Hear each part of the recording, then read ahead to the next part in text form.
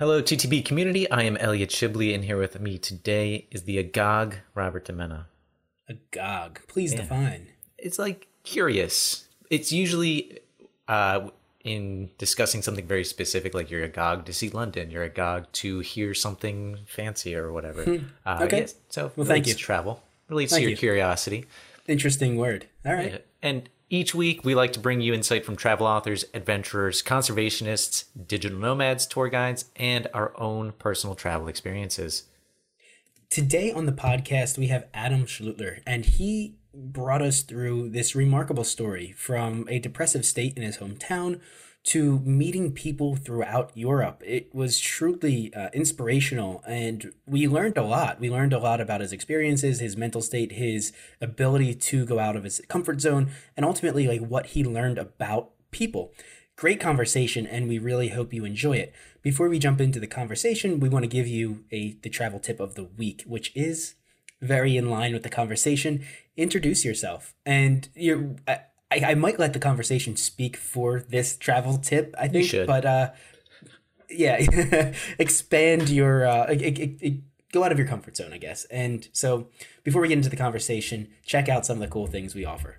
The Traveler's Blueprint offers a travel journal and planner that is available for $7.99 on our website. It is a PDF, so you can fill it out online or in paper, and it is completely reusable. We also offer a Become Your Own Travel Agent 5-part video tutorial.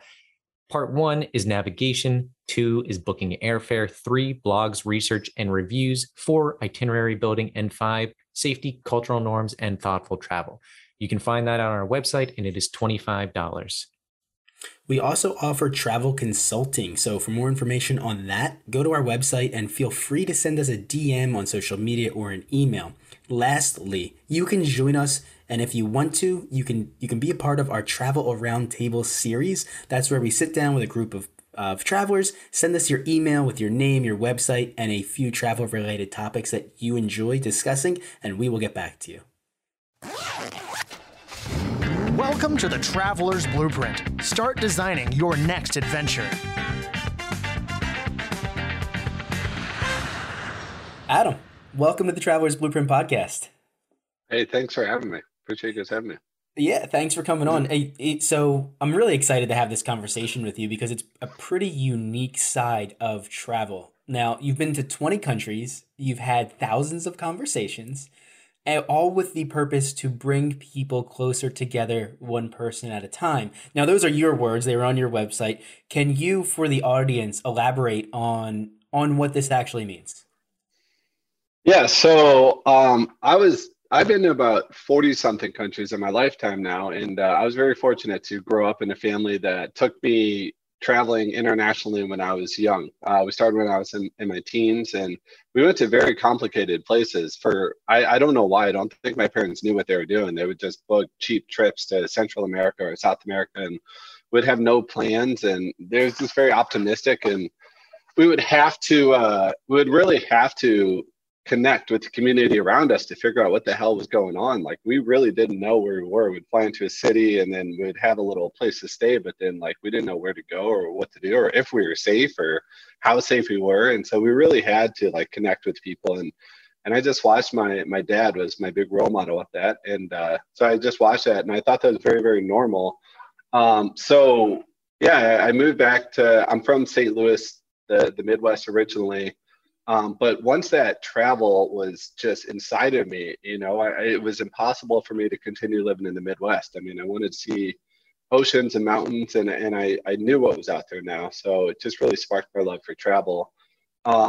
So, fast forward, I graduated college at Mizzou, University of Missouri, business degree, sociology minor, communications minor. I was going the normal route, just going to moved back to St. Louis, work in business. And I ended up going through a big breakup, right, with a girl that I thought I was going to marry and I was going to have a family. And that was my whole life. And when that was all taken from me, I just didn't know what to do.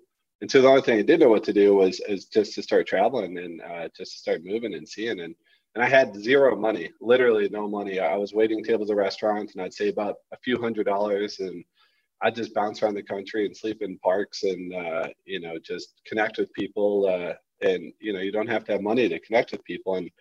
But also because I had no money, I had to ask for help when I needed it. And that was really cool because, you know, it's hard to ask for help. And in these times, you know, it really reinforced to me how much the world loves to help, and people get a lot of meaning out of helping. And so it showed that to me.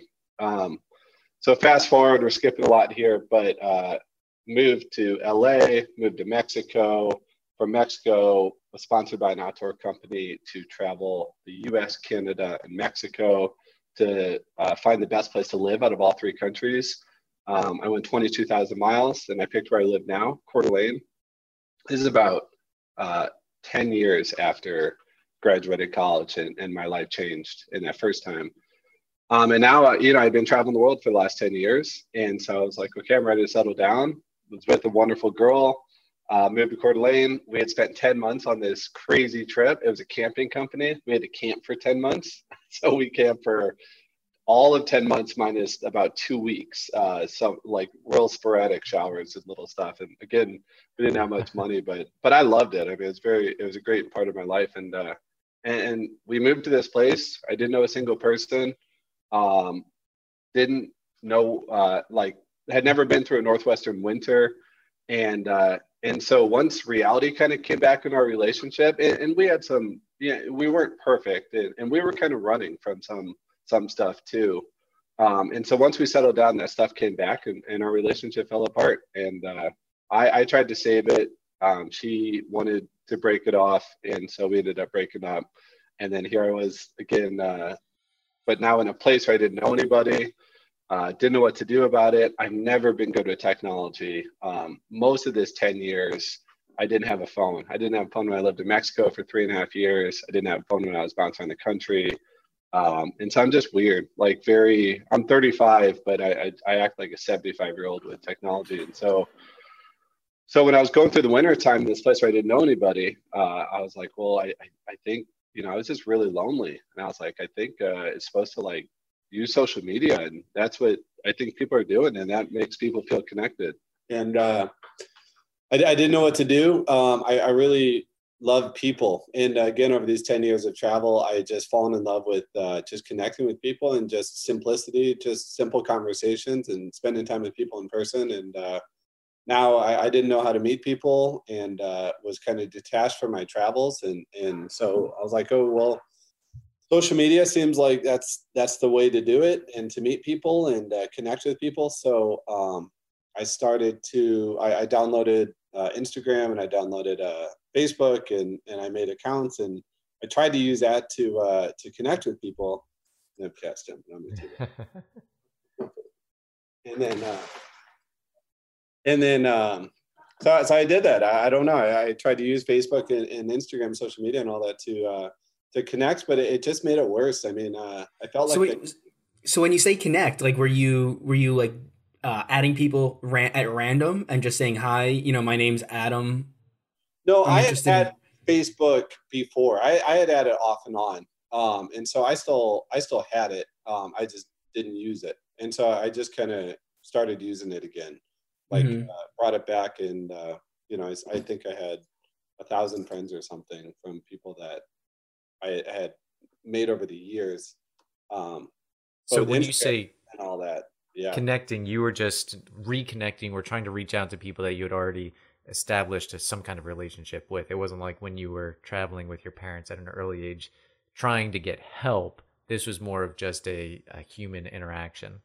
Yeah, this was like, hey, I'm lonely, like can we talk, and like I miss you, and how are you doing, and you know, how's your kids, and you know, I'm going through some shit, and can we talk about it? And you know, it was sporadic, and it was okay, but you know, with the technology, it was just sporadic, and I wanted like a little more immersive, intentional conversation with people, because I was really struggling. I was really going through some stuff and having some mental health problems, and was really depressed and questioning life and what I was going to do with myself. And yeah, I mean, it was just a bad time for me. And so I was really trying whatever I could to get out of my head and to feel like I wasn't alone, but I felt very alone in this. And so I was really trying to use this. And, you know, I was getting those dopamine hits, and I was getting these little messages back. And it was cool and it was okay, but it wasn't creating sustainable, just kind of change for me that I needed to think, like to be able to see a light at the end of the tunnel. To me, it felt like this is what it was now and always going to be.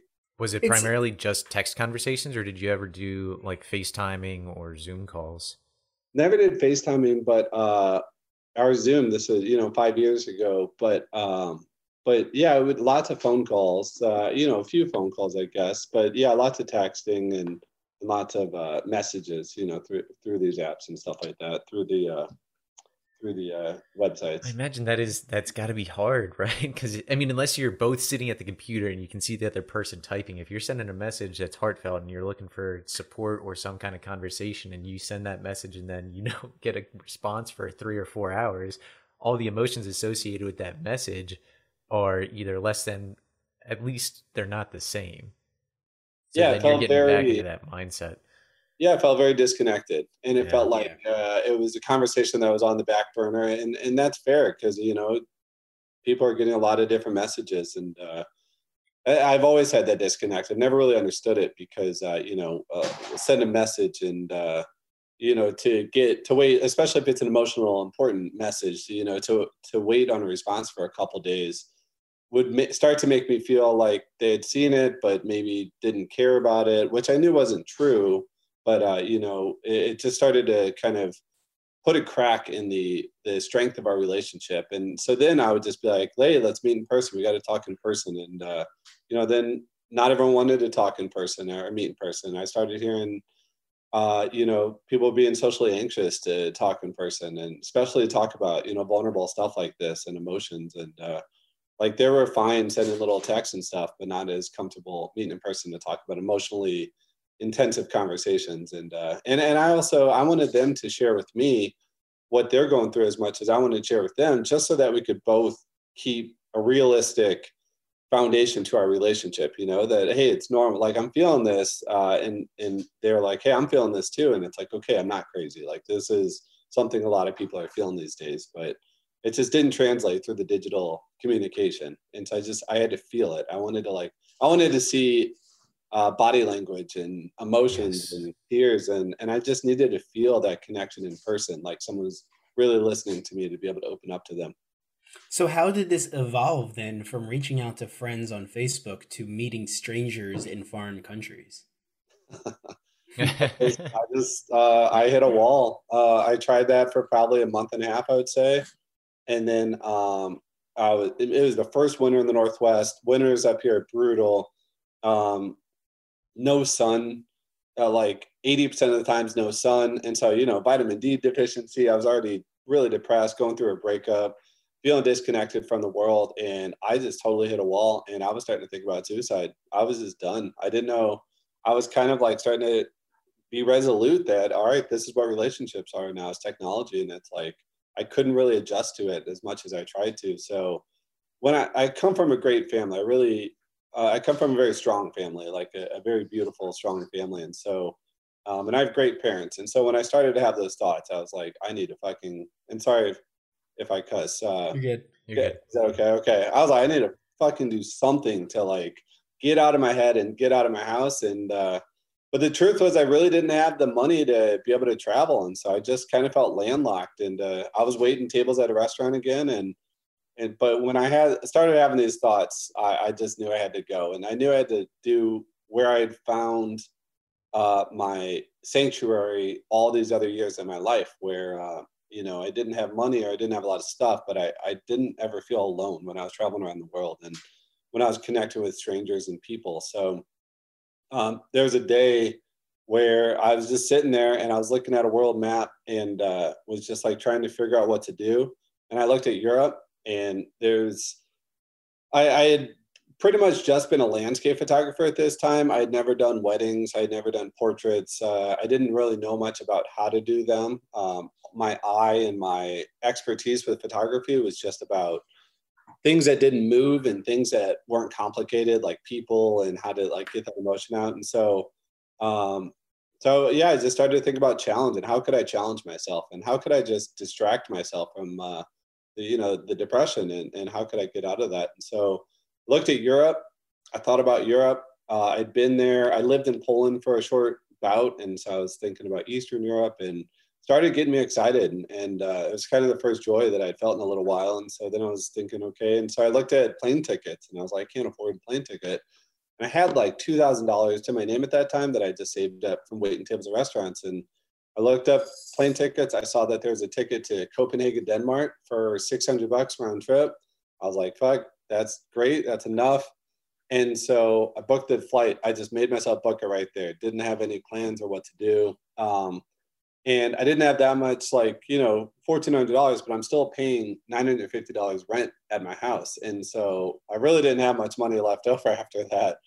And so I was like, well, I guess I'll be in Denmark and I'll be able to travel. And then it's like, well, what can I do with this? And so then I started to think about connecting with people and strangers. And I thought about trains. Like, I love trains and Europe, trains. And so I just thought, I'll just ride a train all over Europe, and I'll just like talk to people on trains, like, because you're stuck in this place for 6, 7, 8 hours together, and trains are just very conversational in Europe. And again, you're just stuck there for long periods of time. And I was like, but I can't afford a train ticket. And so I swear on my life, I had no portfolio. My portfolio was just landscape photography. There's nothing about people. But I wrote out this long email to Eurail, who runs all the trains in Europe, in the EU. And I just told them this crazy idea. Hey, I'm going to just try to connect with strangers. And it was actually called The World I See. I was like, I'm just going to photograph the world that I see, the beauty that I see in the world. And so I'll connect with strangers on the train, but whenever I see something beautiful outside of the train, I'm just going to jump off the train and just photograph it and then jump on the next train.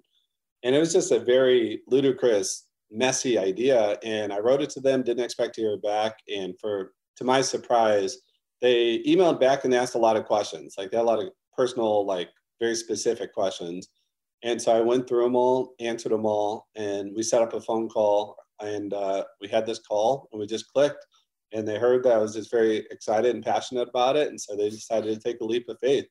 And they gave me what's called a Forever Pass. It's a 30-day unlimited pass on any train, any country, anytime in Europe. No reservations. You can just hop on any train, any place, and just go anywhere you want.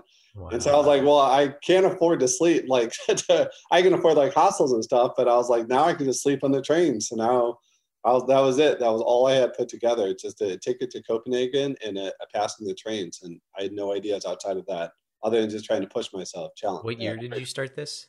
This was 5 years ago now. Okay. So yeah, 2016, I guess. Wow. Okay. And so you fly to Copenhagen, and so you fly to Copenhagen, you land in Copenhagen. You said you didn't have a plan. When did you realize you wanted to start meeting people at random? Was it on the train, or did you do it in the city, in the city? Yeah. Again, this was all about me getting out of my own head. Like, I just wanted to really push myself creatively and to just challenge myself, do whatever I didn't want to do, just be out of my comfort zone. And so called The World I See, and a lot of the beauty I see in the world is people. But I'm an introvert. I'm terrified to talk to people, and I'm terrified of rejection, truly, as an artist, and just, pride. And so I was like, well, fuck, I can photograph. I'm just going to go through these cities and countries, and Europe's a very beautiful aesthetic. And so I'm just going to photograph people that are just sitting in these beautiful, like, scenes, like, behind the architecture and the columns or whatever it was. And so I started to do that, and I started to just photograph people, but they never knew that I was taking their picture. I would just take it and I'd run away, or take it and hide, or they just wouldn't see it. And then, that was cool, but it was like, it is way too easy. I can do this forever. So I was like, okay, I'm going to take the picture, but then I'm going to ask that person for the picture after I've already taken one from farther away from them, so that if they reject me, I still have some semblance of, what I saw. And so then I started to do that, but I was so scared. My first night, I was literally thrown up in my Airbnb. Just terrified, didn't know what to do, like, didn't even know how to start this, and just thinking about, like, just talking to strangers and getting rejected. I knew I'd be rejected a lot. And so when I wanted to start talking to people, I was like, I need to think of what to say. I got to say the right thing. And so I made up this script, and the script was, I'm photographing people all over the world, but only when I see something beautiful. And in this moment, this is so beautiful. And would you mind if I took your photograph? And I was like, oh, that's poetic and poignant and passionate. But the problem was I'm walking up to strangers and I'm telling them a script. And so they felt like I was selling them something. They felt like it was fake. Like you have 1 millisecond to get their trust. And it was broken immediately by a presentation. And they could tell that I was terrified, and so they're trying to read my energy, but then I give them a script and they're like, oh, like this, he's trying to sell me a picture or something. They didn't get it. And so I just kept trying that over and over and over. And I was rejected. I easily 80% plus of the time. And then the few that would say yes, like it just fueled me. It just lit me on fire to like keep figuring this out. But I was so beaten down by the rejection. I didn't have any backup plan. Like it was either figure this out or go back to my house where I barely made it out the last time. And so I was committed to figuring this out, but I was so beaten down by so much of the rejection that I just was like, fuck this script. Like, I'm just going to like, just start talking to people. And like, and people could see that I was like beaten down, and that by beating down, it had taken my energy. And when I didn't have as much energy, I was just very vulnerable with people. And so I would just vulnerably ask people, and like, you know, I was like almost expecting a rejection, but then when that vulnerability came into it, no one rejected me. Everyone trusted me because if they felt it was genuine. And so I was like, what the hell is going on with this? And so then I just threw that script in the trash and just went up and just started to talk with people. And then no one, it went from 80% down to 50%, down to 30%. And it just kept going down and down and down from there. And I just kept trying to understand what was happening. And then I would get I could always get the picture, but then I wanted more. Then I started to figure that out. So it's like, well, I'll just put the camera away after and just try to have a conversation with these people. And it just all built from that. That's really cool. So authenticity. Yeah. Authenticity. People are I've noticed this too. People are very easily able to spot what is someone just wanting to have a conversation versus someone wanting to sell something.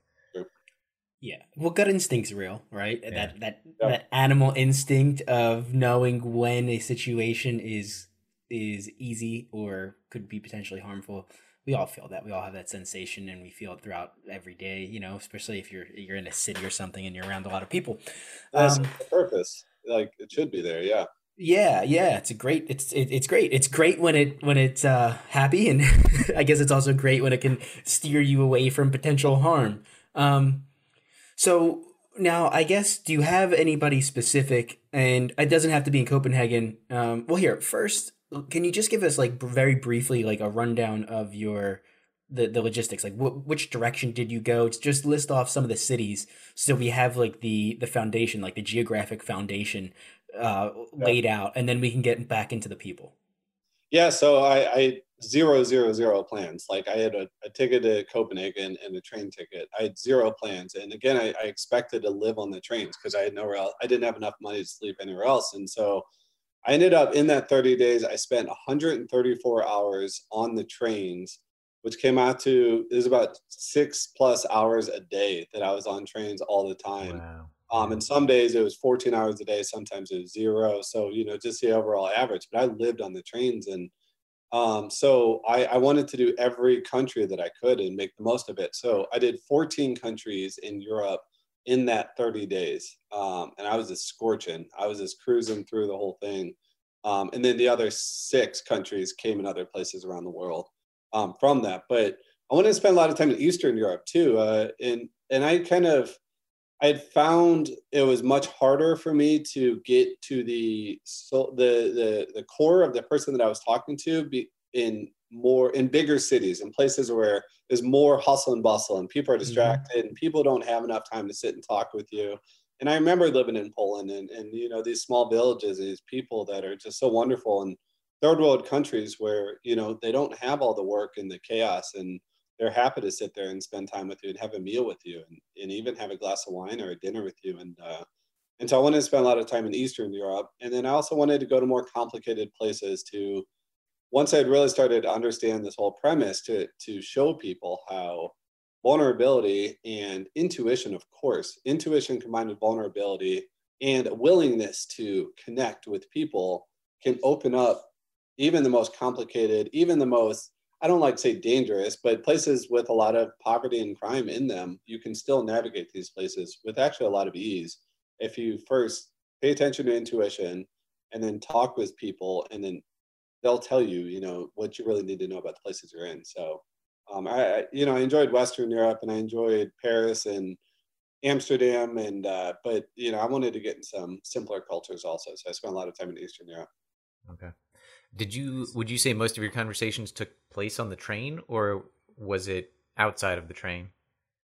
Yeah, that was an interesting thing that came from this. What I found was that my introverted side, I was just putting so much into finding these moments and connecting with these moments genuinely in when I would be outside of the train. So then I was like, okay, I'll do this in the train also. But I found that I needed some space to recharge. Like I just couldn't recharge when I was creatively engaged. And so the train ended up kind of being my sanctuary. And I kind of ended up being the place where I'd get a bottle of wine and a book and wouldn't talk to as many people. And so we still had some really incredible, I would say the single most powerful, insane fucking story came from a train that I was taking from Budapest to Timișoara, Romania. And so some of the very, very pivotal moments of this trip came from the train, but the large majority of them ended up coming from the world, like coming from these countries, and I'd lead the train. And then also the trains, I wasn't fully, and I could have done better with this. This was the first concept or the first, chapter of this trip, but trains were kind of like airplanes. And, you're stuck on an airplane with people, and, you could talk with people for 4 hours, but a lot of people like to have that time where they're not engaged in conversation that whole time. And, they're taking a nap, or they're doing the same thing I'm doing, reading a newspaper and, having a glass of wine. So, that was hit or miss, but there was more I had to learn from that to be better with it. I noticed some of the trains in Europe, not all of them are this way, but no plane has this kind of setup where the seats face each other. And Yeah. some of the trains have like compartments where you're sitting right across from each other, looking at each other, which is much more conducive to conversation Yes. rather than looking to your left or to your right Yes. to have a conversation with someone on a plane. Yeah, and that's really what I ended up doing. For me to be able to solve that, what I ended up doing was, again, very fortunate to have this Forever Pass, and that allowed me anything on the train, so business class or first class or whatever it was. So what I would do was I would try to get these cabins with interesting looking people, and so I would just get on these trains, and I would just walk through all the cabins, and I'd look for someone sitting by themselves, or maybe two people sitting by themselves. And then I would ask them, which is pretty common. Like you usually don't have that cabin to yourself. And I would say, hey, would you guys mind if I joined you? And again, one of the biggest moments was, a gentleman from Budapest to Timișoara. And then that's what I did. I saw this real interesting looking cat in a cabin by himself and asked to join him. And then another was where I sat in a cabin, and the German military, members of the German military, knocked on my door and asked if they could sit with me. And that was just a crazy, wonderful, interactive time with them too. So some of it spontaneous, and some of it was pushed. Well, can we hear about this experience with the Hungarian, Romanian? Yeah, I'm curious. We have to hear it. His picture and his story is in the book also, and it's on the website also. But so if anyone listening wants to see what he looks like, but older gentleman sitting by himself.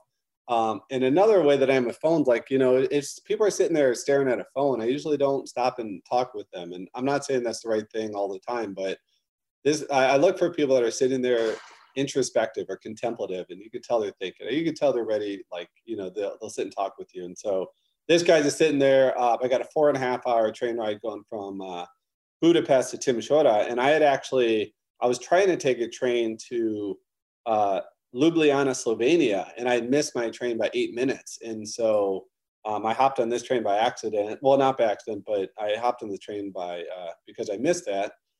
And so I sit with him, and we start talking, and what he told me was he had grown up in Hungary for all of his life. And he was telling me about being a child in Hungary during the Hungarian uprising.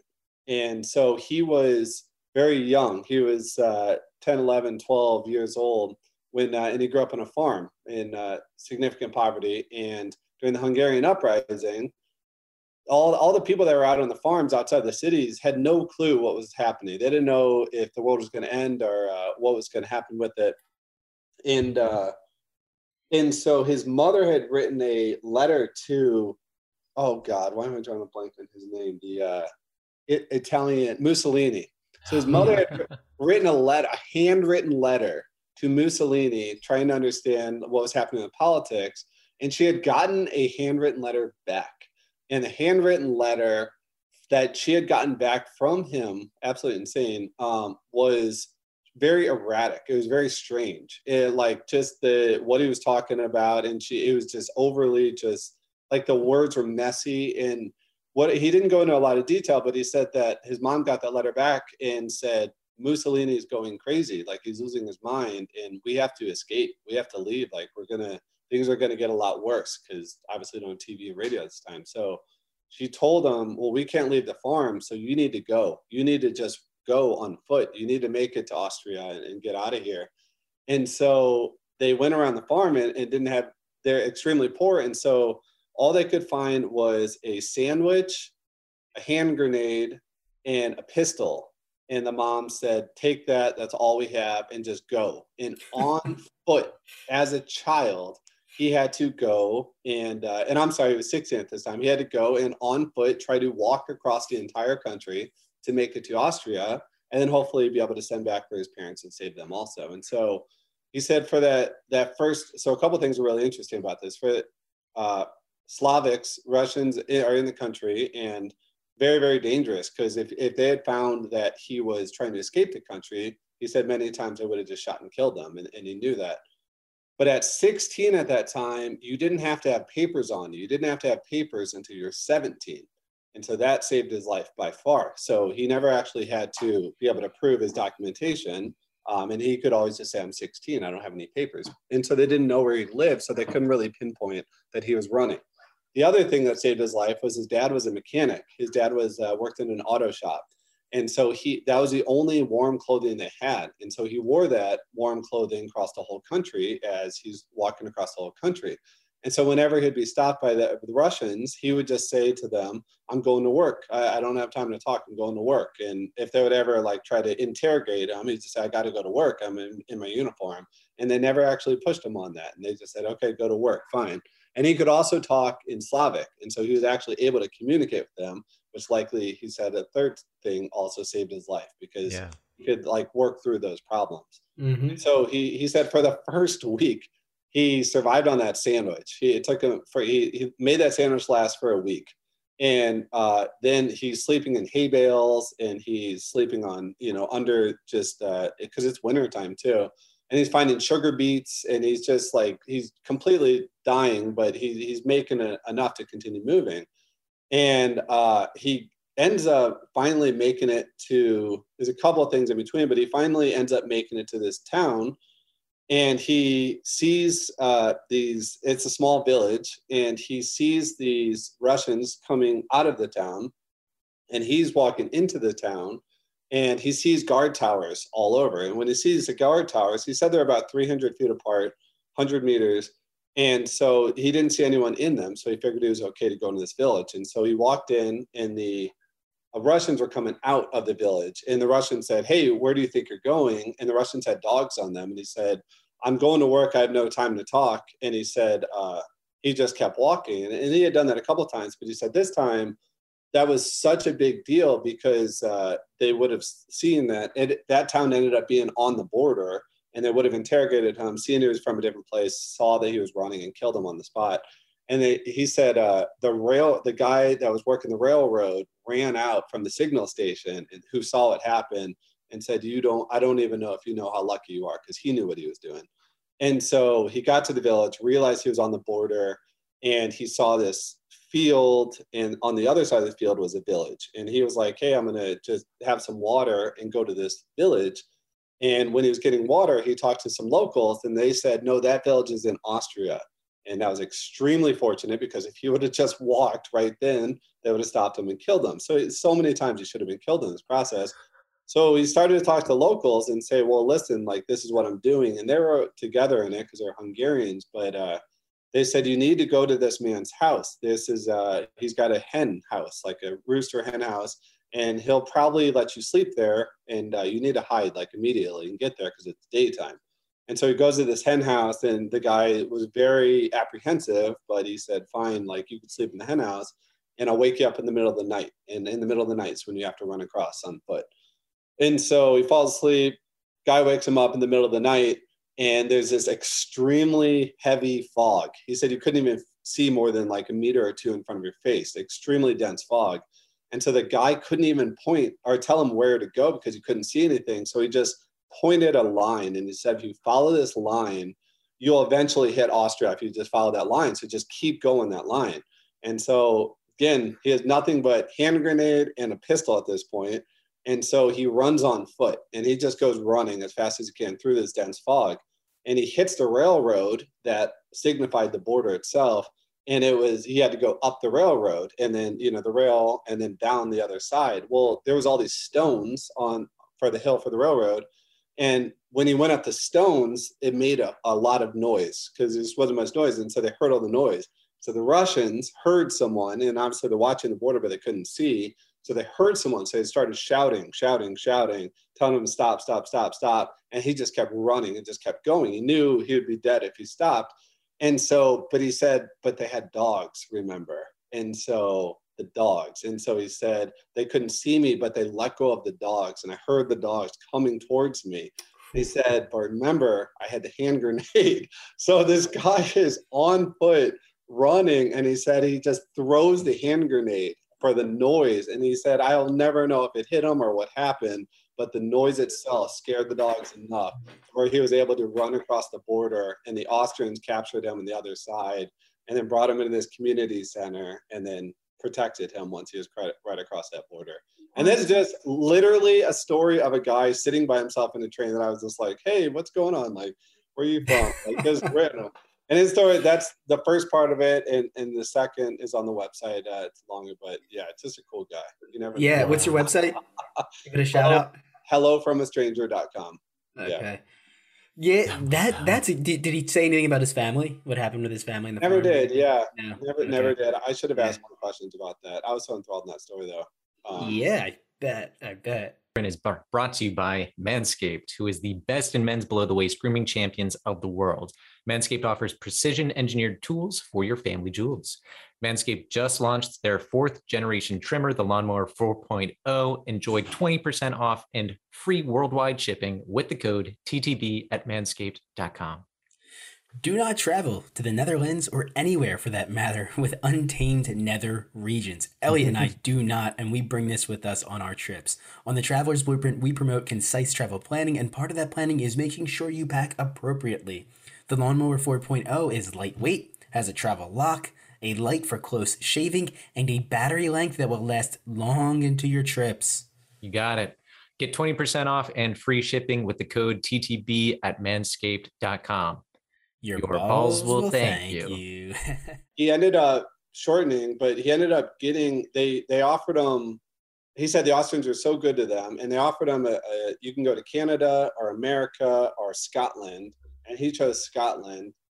And he got a job at a baking factory, and then he was just a laborer, total poverty, and then he ended up staging, because they were stealing money out of his paycheck, and everyone said, yeah, we're too poor to complain about it. And he said, fuck that, I'm going to complain. And he staged a, what do you call it, like a strike. He staged a strike in it. And then the founders, like all the employees were so impressed by him that they nominated him to run their union. And he became a union boss, and he became a very, very powerful person at his time. And so the whole story is just That's amazing. What an amazing individual. That's incredible. So I have a question, and this is like a packed question, honestly. It's but it is like, What have you learned about people doing this? Yeah. Thanks. That's a great question. So I don't have a TV. I've never had a TV. I absolutely am atrocious with phones. I haven't had Instagram or TikTok in 6 months. We have a publicist for my project, thankfully. But so I really, honestly, genuinely have no clue. And I'm not saying that's good, but I just don't know what's going on with all the unrest or politics and stuff. And I stay out of that. I just connect with people because I love people. And I've done, all over the world. I'm very experienced with, I think, the genuine nature of true humanity, of who people really are. And there's nothing, and I mean this is not even optimistic, this is realistic. There's nothing I've learned more than people are incredibly good.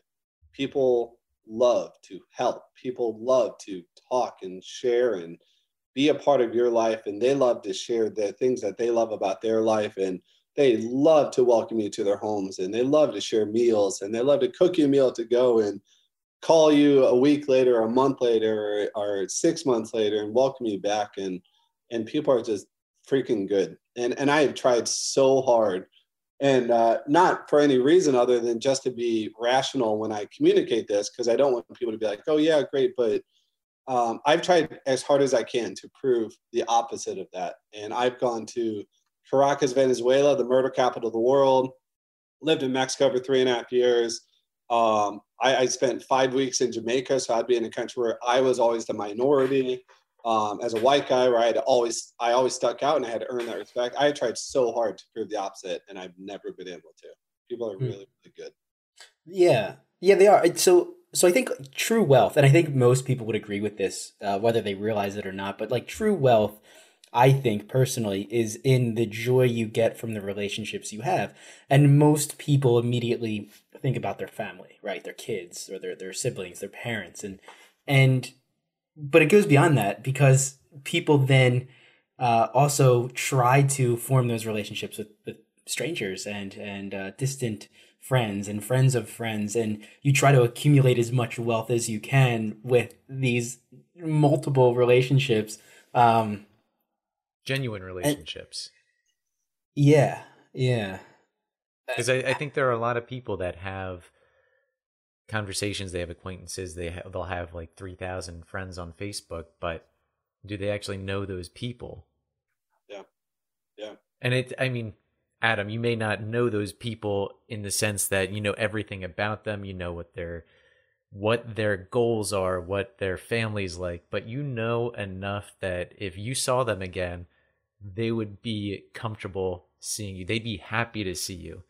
And you mentioned it in the beginning, I think vulnerability in conversation goes further than anything else you could do, more than just giving someone money, right? That's not genuine. That's just saying, here's $10 to talk to me. No, you being vulnerable with people makes them feel more willing to be vulnerable with you.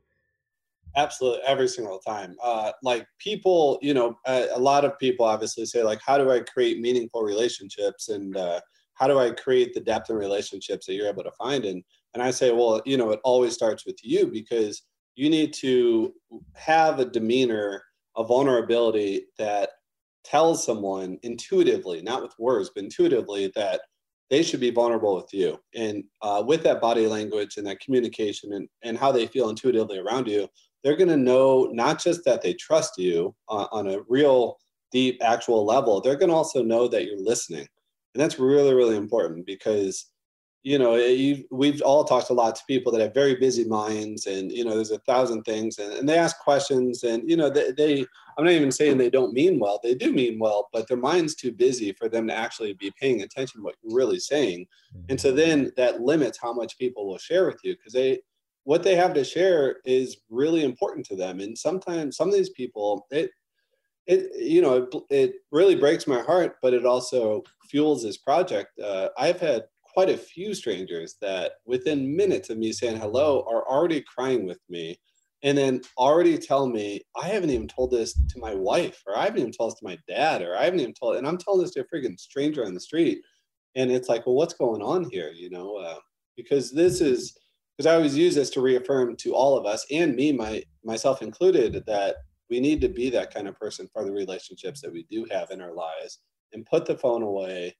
You can still do that and still have that, but when you're with people having a real conversation, make that what's really important, not just to you, but to them, and watch how much that helps mental health, how much that helps with relationships, and just a feeling that you're able to share your life, because we need to talk through stuff as we're working through them. Yeah. Two questions. One, how long are these conversations, or do they vary in length? Totally vary. Yeah, it's really funny because I do this in America a lot too, and the world is, especially third world countries, again, simpler cultures. They have a lot more time to talk, and they're a lot easier to talk with because they're not running to another place, but also it just goes like third world countries build their entire, like everything is about relationships because they don't have all the comforts, and so they need to share with and ask their neighbors for help and stuff like that. And then in America, it's hit or miss, but I've gotten to a point now where a funny shift in this was that I've really noticed was I used to ask everyone for the photograph. Hey, and I learned the vulnerability side of it, and then I was able to ask for vulnerability.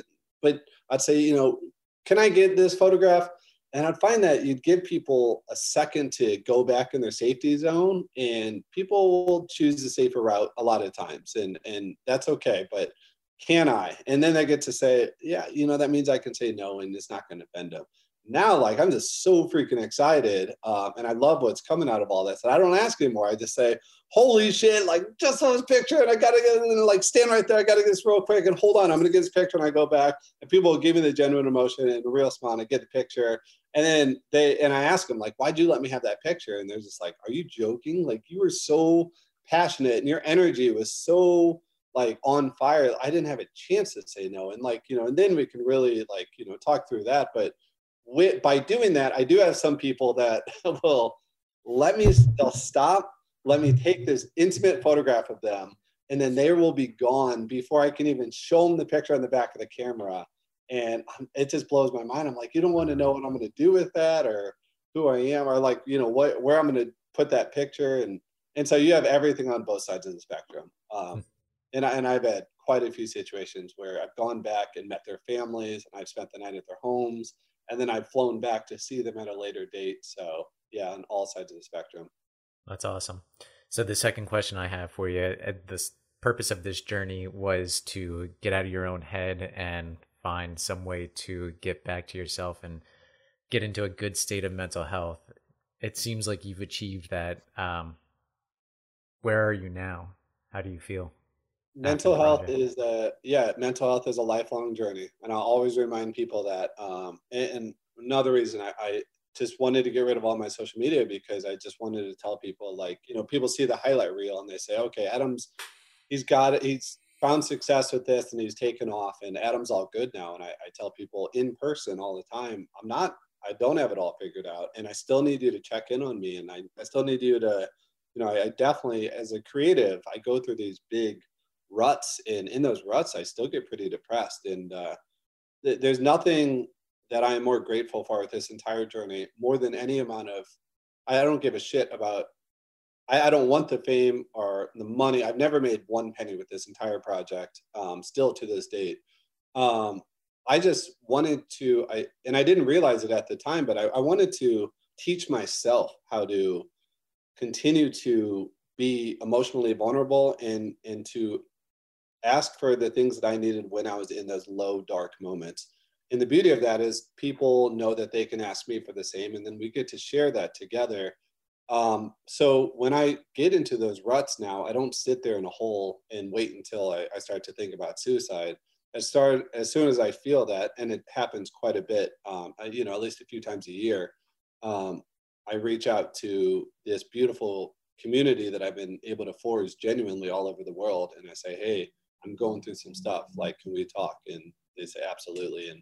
And I'm kind of pissed at the world, because now they won't let me give up. Now I can't, not only as an example that I try to be for all of us with our mental health, but also, I just forge everything I can with my time now to try to inspire people to ask for help. So I need to continue doing the same too, to be a part of that. Yeah, I think at least in the United States, I think mental health is still a very touchy subject for most people. And physical ailments are one thing. People are like, oh, yeah, that's fine. You broke your leg. We can talk about that. How did it happen? How did all this? And then once you get into deeper emotions and you talk about anxiety, you talk about depression, you talk about a close family member passing away, people shy away from it. People that are their friends or family may not want to discuss it. People that are actually going through it don't seem necessarily interested in discussing it. And I think there's a lot of truth in being vulnerable and actually going through that conversation with people, opening up about it, and then you really start to feel and actually start to heal. Absolutely. Because again, they'll hopefully be able to come to you maybe the next time and say, look, remember you were telling me about this, like I'm feeling that too, and I'm going through that. And it's important to remind us that we're not alone in our mental health struggles, and that it's actually extremely common.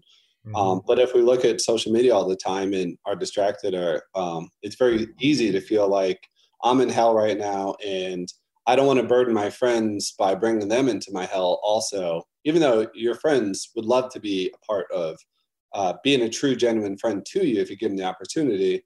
But if we don't exercise that immersive part of relationships of just sharing and reminding that we're not the only one facing these things, and it's easy to feel like we're the only one that's going through hell.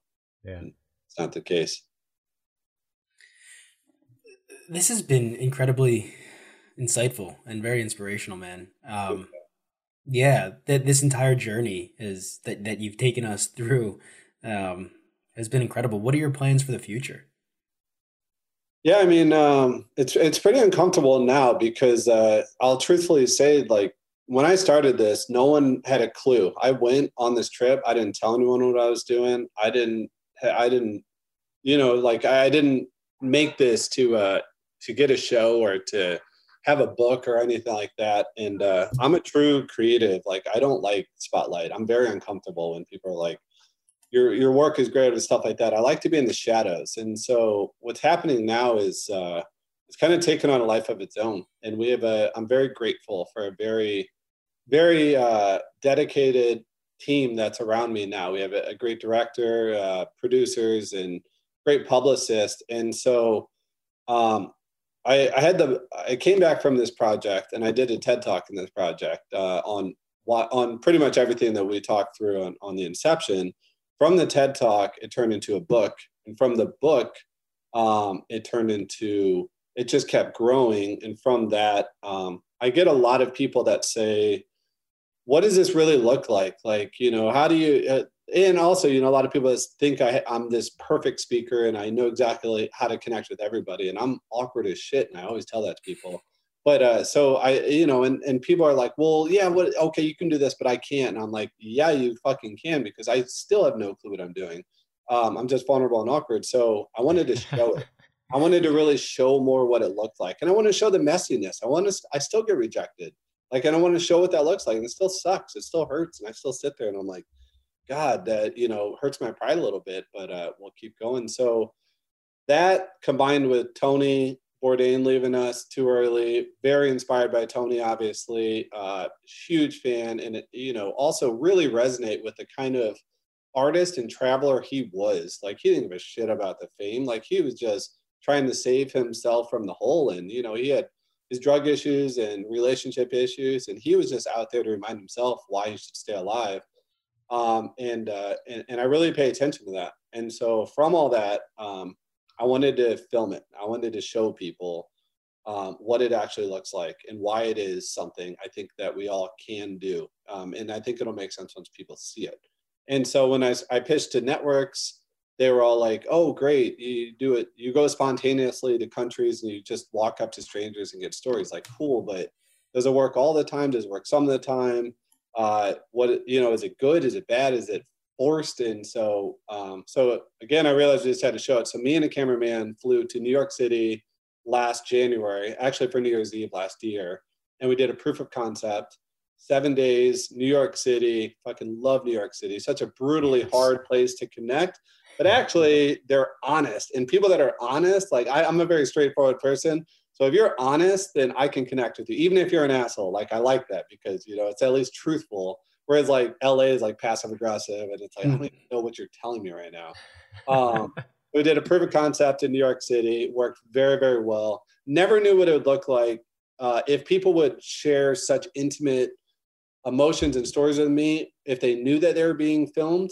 So we also had to test that. I didn't even know what that'd be like, and it was incredible. And so did a proof of concept and then flew to Guadalajara and Mexico City for 2 weeks, 0 plans, 0 production, and me and one cameraman, and we filmed our pilot there. And so we just finished up our pilot about a month ago, and now we go back out to networks to hope it gets picked up as a really, like, I would never say we're trying to replace Tony. It's not even close. It's just we're trying to fill a little bit of that hole that was left in programming that is not reality TV and it's not production. It's somewhere in the middle of like the truth in humanity and something to hopefully rejuvenate people's perspective on the quality of humanity and really the beauty of humanity all around us. So that's where we're at right now. I think there's absolutely a hole to fill there, man. And I'm looking forward to seeing what you come up with. Thanks, Paul. That raw human interaction is incredible. It's addicting too. It's addicting to watch. Those are the best documentaries, and looking forward to it. Where can people find, like, what I know you do have social media, right? So where can people follow you for more information, watch your story progress? Give a shout out to, I know you said your website, but say your website, your social media, the book, the title of the book, where people can buy it. Yes. So everything's on hellofromastranger.com. I do all that myself. And there's a blog. Second book's going to be a lot more of my writing. And so if you want to get a better idea of like the behind the scenes, it's very vulnerable. It's very messy. It's very chaotic. I'm still going through that process. So, and on that, there's a link for the book. And then with every book, I'm going to do a handwritten note from every book that comes with it. And during the holidays, I actually include a second book for everyone to give away to someone that they feel might be going through lonely. Holidays are tough for people. So it's a second book included for free with every single one to give away. Social media is hello.from.a.stranger on Instagram. And then I think that's the same on TikTok. All right. But I think you can just Google Hello from a Stranger TikTok or something like that. Yeah. Go to your website and find them as well. But yeah, everything's through the website, and then I do the blog myself and everything. All right. Well, that concludes the conversation, but it rolls us into the next part of this podcast. Adam, I hope you're ready for the fire round. Yeah. Okay. Yeah, of course. So. We have 5 questions. We switched it up. So we should say to regular listeners of the podcast, we decided to tone it down. We did have 10 questions. We brought it down to 5 that we really think are the most important. Let's just jump into them. Elliot, I'll go first if you don't mind. And real quick, you want like first answer that comes to my mind? Yep. Yeah. First answer. And it doesn't have to be short. Doesn't have to be one word. It's whatever comes there. Okay, yeah. I like it. So, all right, Adam. What is the first word that comes to your mind when you hear the word travel? Airplanes. All right. Yeah. All right. What travel book had the biggest influence on your life? Ooh, On the Road, Jack Kerouac. Probably read it 10 times, and I just read it again last week. Yeah, absolutely. Dean Moriarty. I don't know if you guys have read it, but if you have, it's back in the 40s, and 2 guys, real story, 2 guys that had no money backpacking through America, and all they wanted to do was just chase whatever made them feel most alive. It's just an unbelievable book, and it just because of the time back in the 40s when that was very frowned upon to be that kind, and there were just 2 messy travelers. Sal was a writer, and Dean was a wild cat. I'll add it to my list. I've been forming my my 2022 reading list, so I'll add it to that. Read it in like 2 days. You'll just dump it. Yeah. All right. So question number 3. From these options, what aspect of travel has the biggest impact on your experiences? History, architecture, food, or people? I mean, it's people, but people connect all those things back into it.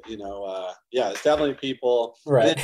But I think the greatest way to travel, again, Tony, but all of us, people like this, is go to a place don't have any plans, maybe, yeah, have a place if that makes it like a place to sleep, and that's okay. It's good to have a sanctuary, but then go out to locals and say, tell me where to go, tell me what to do. And they will tell you the best, the greatest, the most unique things that actually create that culture that is the best part about their country. So just trust them. They'll lead you right where you need to be every time. Yeah, well said. I agree with that. Yeah. With a short answer, tell us one thing travelers should not do. Well, yeah, don't walk around with your phone out. Don't walk around with wealth showing, gold chains, or just try to keep a low profile. And yeah, a part of that is necessary to know because a lot of third world countries, and you do deal with situations, but number one thing is do not stay to yourself when you're traveling. You're traveling into a new country, learn from the people and learn from the communities and learn the actual culture. Fuck your all-inclusive. Go sleep in an Airbnb and talk to the host and tell that host where you're from and what you want to see, and they will tell you everything that you need to know. And if it terrifies you, even better. You should do that. And if you want to know, like, if there's this actual fear of danger, that's okay. But look through it before you go to a place. Look at statistics and numbers, and then just try to squash that fear as much as you're able to before, so that you can just be open to the place that you're in. And then just pay attention. Whenever you're going through places, leave your phone at home and just pay attention. You'll be blown away how fucking smart you are if you're just looking and listening. And also, because you're out of your comfort zone, you're memorizing everything. Your brain knows it, and you'll be blown away. Yeah, you'll be blown away how much you remember. You'll be like, I've never remembered this in America, but now you're in this new world, a new place, and you'll remember like cracks in the sidewalk, or ladies yelling out of a window, and like, you can be 10 miles away from your place and no map, and you'll remember exactly how to get back because you were paying attention the whole time. We've established the difference between travel and vacation in this podcast over the last several years, and travel is what you just described. Vacation is the beach, the all-inclusive. It is literally a break. While it might be traveling to get there, it is not the broad sense of the communal travel. Yeah, and I don't, and I respect the vacation. Like, I'm not saying you shouldn't go to Mexico and enjoy a beach. You should. I'm just saying, if you truly want to soak up the reason of why, because if you're going to Mexico to go, you want to eat real Mexican food, and you want to hear Spanish, and you want to listen to real Mexican food, then just go outside of that, and you'll still be safe. You'll still be fine as long as you're paying attention, and you'll still have the beaches. But you'll have a real experience that is really something you'll remember, and your family will remember. And this is where I got my start from as a child. All right, and last question. What is one piece of advice you'd give to yourself 10 years ago? I like that question a lot.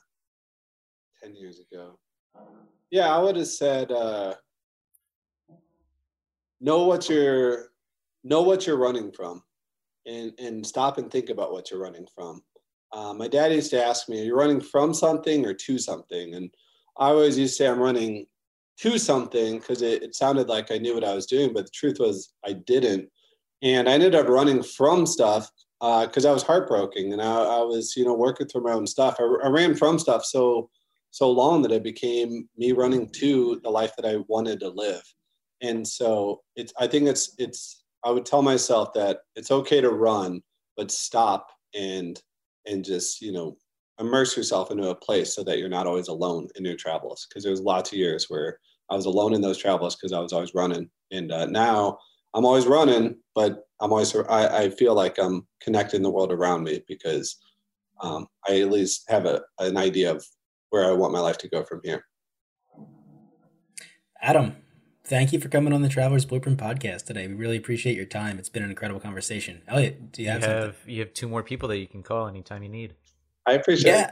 Same goes with me too. Absolutely. I really absolutely. Do. Yeah. Let's stay connected. And as you continue to expand on your travels, hopefully we can have you back on and get updated. I would like that a lot. I really appreciate the time. I love podcasts because it's conversational. And I know you guys have a million people to talk to, so I appreciate the time. You guys give me some great questions here. So hope to connect in person sometime. Yes, Thank definitely. you. Thanks, Adam. My pleasure, guys. Talk to you soon. I thought I liked meeting people before this podcast, and I did. Meeting people during my travels was huge. But now there's a new level to it, and I realized that regardless of what situation, I mean, if I see somebody that looks as though they're somewhat approachable, not on their phone, as Adam said, I don't think I'm going to go for it. Why not? What's the worst that can happen? Yeah, rejection apparently, which is expected. Is the worst, right? That's the worst thing that can happen, is that you get turned away. It's not all that bad, is it? It seems like you could deal with that, So I don't know if you've done this, but I know I've talked to a lot of people, and there are certain people that are like, I hate small talk. I just don't want to do it. And you can't, I think we talked about this on the podcast before early on. You can't have in-depth conversations without small talk, and small talk is an art. And I've actually read, since starting this podcast, I think you and I have read a few books on how to do small talk so that we can get deeper into the conversations with people. And I've applied that outside the podcast in the real world as well. And it helps. Yeah. It really helps. And then just listen to people. Listening is proven to make people like you more. Right. Yeah. Talking about listening, I don't think I was the best listener in the world prior to this podcast, and I'm still not the best listener in the world. What was that? But this podcast, forcing ourselves into conversations with people, really has expanded on my ability to listen and pay attention, be an active listener, engaged in conversation. It's something that's been it feels better for you too, to be able to pull something from the conversation. For me or our listeners? No, I'm kidding. But it is something that is, I wish podcasts were able to do better, is be able to interact with our listeners, right? You and I can have a conversation with each other and with our guests, but all of our listeners, if you want to send us a question, please do it on Instagram, do it on Facebook, comment, send us an email, and we can add that to our conversation next time. It won't be direct dialogue, but at least we can give you some answers. Absolutely. A Q&A, right? Yeah. That would be pretty fun to have too. So, So thank you for listening. If you want to support the show, check out manscaped.com. You can use the code TTB at checkout for 20% off, and you can support us through Patreon, or an easy way to support us non-financially is through just leaving us a review on iTunes or whatever other podcast platform you listen on. Thanks. Stay safe, stay healthy, and tune in next week.